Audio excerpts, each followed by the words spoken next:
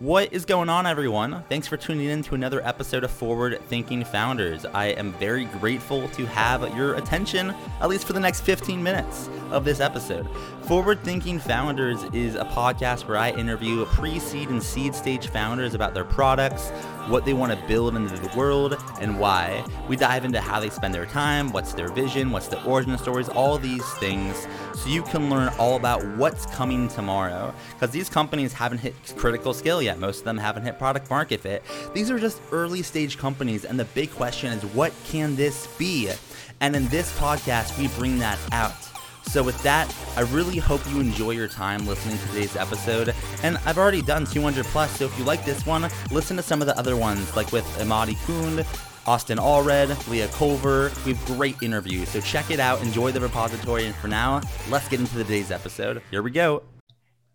All right, how's it going, everyone? Welcome to another episode of Forward Thinking Founders, where we talk to founders about their companies, their visions for the future, and how the two collide. Today, I'm very excited to be talking to David Topper, who's a co-founder of Wilby. Welcome to the show. How's it going? Hey, Matt. Good to be here. Thank you for having me. Excited to have you on and learn more about Wilby. For people that haven't heard of what you're working on, they haven't heard of Wilby. What is it? What are you working on? Sure. So Wilby is a venture firm for entrepreneurial scientists. We educate, invest, and build in scientists who are looking to solve problems that really matter. So think of those as those that are going to help, save and protect both planet and ourselves. So let's say someone's hearing about this for the first time and they wanted to get involved. What are different ways that someone can interface with Wilby? What are different things they can learn? What types of projects or companies do you fund? We'd love to just learn a little more about like the inner workings of kind of how this works for people that are interested. Sure. So, I think one prerequisite is you would have to be excited by science and science-based innovation. And, chances are that those that are, I think that covers a large part of the world. And then the beautiful thing is by being a venture firm, there are lots of different touch points of getting involved. I think for us, our, biggest focus, of course, is on being able to identify and support the scientists that need that help to be able to bring their research to market. And in that process, there's a whole ecosystem of people that we rely on in order to make that happen, right from, us, our core team, and we're always looking to strengthen that. But people who can help from validating the research, validating the science, validating the market, validating the brand, what does the proposition look like, and ultimately finding like-minded industrial partners or investors who'd like to all be on that journey for that particular venture or project. So, and other than that, just, I guess, following on some of the projects that we take on, because a lot of them are based on innovations that exist very much in a very niche form today, but, we hope that they're going to become, have some real world impact 5 to 10 to 15 years from now. I'd love to hear a little bit about, why did you decide to build this, and what's the origin story for Wilby? Sure. So we, our roots are in being sweat for equity operators for deep, for founders who are operating within deep technologies or frontier technologies. And it was my co-founder who founded Wilby. And when he had left his role as a corporate solicitor in London and started supporting a whole bunch of these founders, I came on board part-time initially before I took the leap. And I think from the initial portfolio of stakes that we built, there were 2 or 3 that were stemming from university research, so spin-outs, as you call them. And a couple of things started to come together as we built that portfolio and were supporting the founders. I think one, we realized the enormous opportunity that lies within science-based innovation, and we think that that's going to be the driver of all future innovation. The second is we realized scientists as being, in our opinion, will be the business leaders as well of the future. And at present, that's not of the current view. They're pretty underprepared for and undersupported both within academia, but even by venture firms. So traditional incubator accelerator models and venture don't really support this paradigm of building science-based companies. The paradigm has really been written for tech, and software, not so much for science. So what does that look like? And then academia is, of course, interested in churning out papers and professors. So that's not their prime motive, which is fine.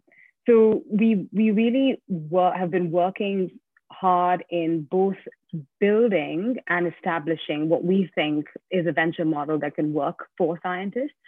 And it really rests on that belief that you need to empower the scientist in order to take control of their research and their entrepreneurial futures. And that's really nothing short of a lot of hard work and trust that needs to be built at the very early stages of working with them, which is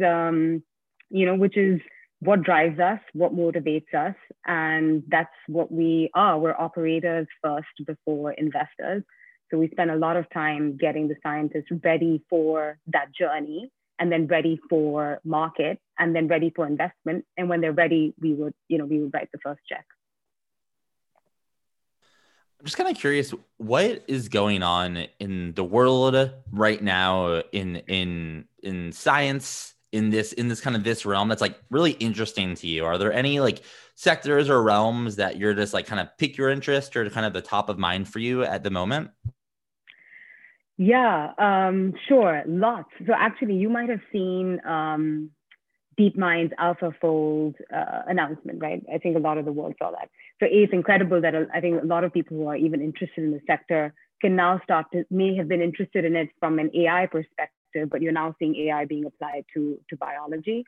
And I think that convergence between science and engineering is going to explode in the coming decade. And that's going to be very exciting from the point of view of innovations that are going to come to life, both in terms of how can you discover better drugs, how can you prevent diseases, how can you deal with other health issues that one might have, and then at the same time, that same convergence is also being applied to solve the problems that we see from an environmental perspective.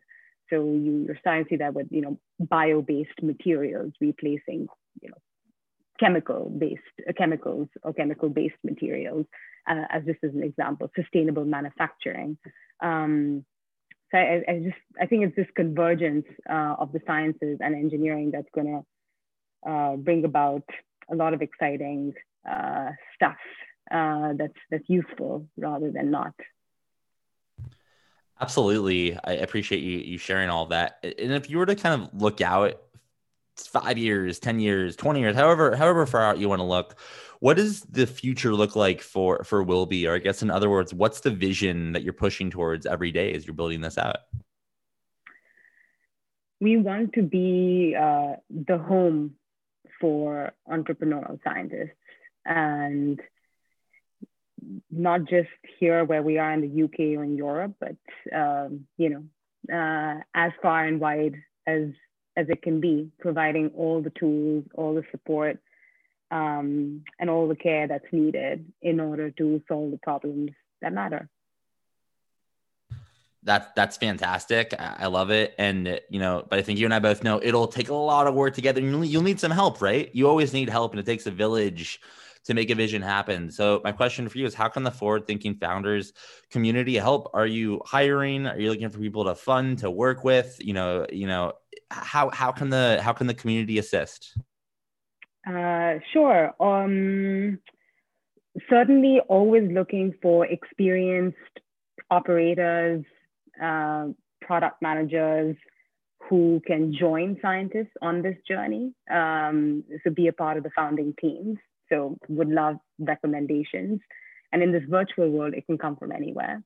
And then, of course, looking always, I think a specific ask would be always looking to see how we can strengthen our own presence and messaging digitally. So any tips on that would be welcome. And then if someone wants to reach out, they're interested in what you're doing, they're a strong operator, how can they find you? What's your website? Are you on social? Do you have an email? How can people reach out? Sure. Website is wilbe.com. That's WILBE. And yeah, we're on Twitter, so am I. If you type my name, you should be able to find it. Cool. Well, I appreciate you coming on the podcast, and best of luck building this out. And and I'm looking forward to seeing how it grows over the next decade or two. Great. Thanks, Matt.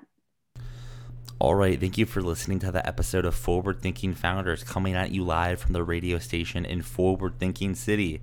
What is Forward Thinking City? Forward Thinking City is the #1 place for people to break into tech and startups from anywhere in the world.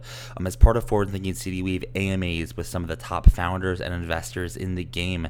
In addition, we have educational content on how to fundraise from top investors, how to build products in days, if not, hours, using no-code tools like Webflow and Adalo. We also have plenty of opportunities for you to meet other residents, for you to exchange ideas, for you to potentially hire residents, for you to potentially, invest in residents or get investment, things like that. This all goes down in Forward Thinking City.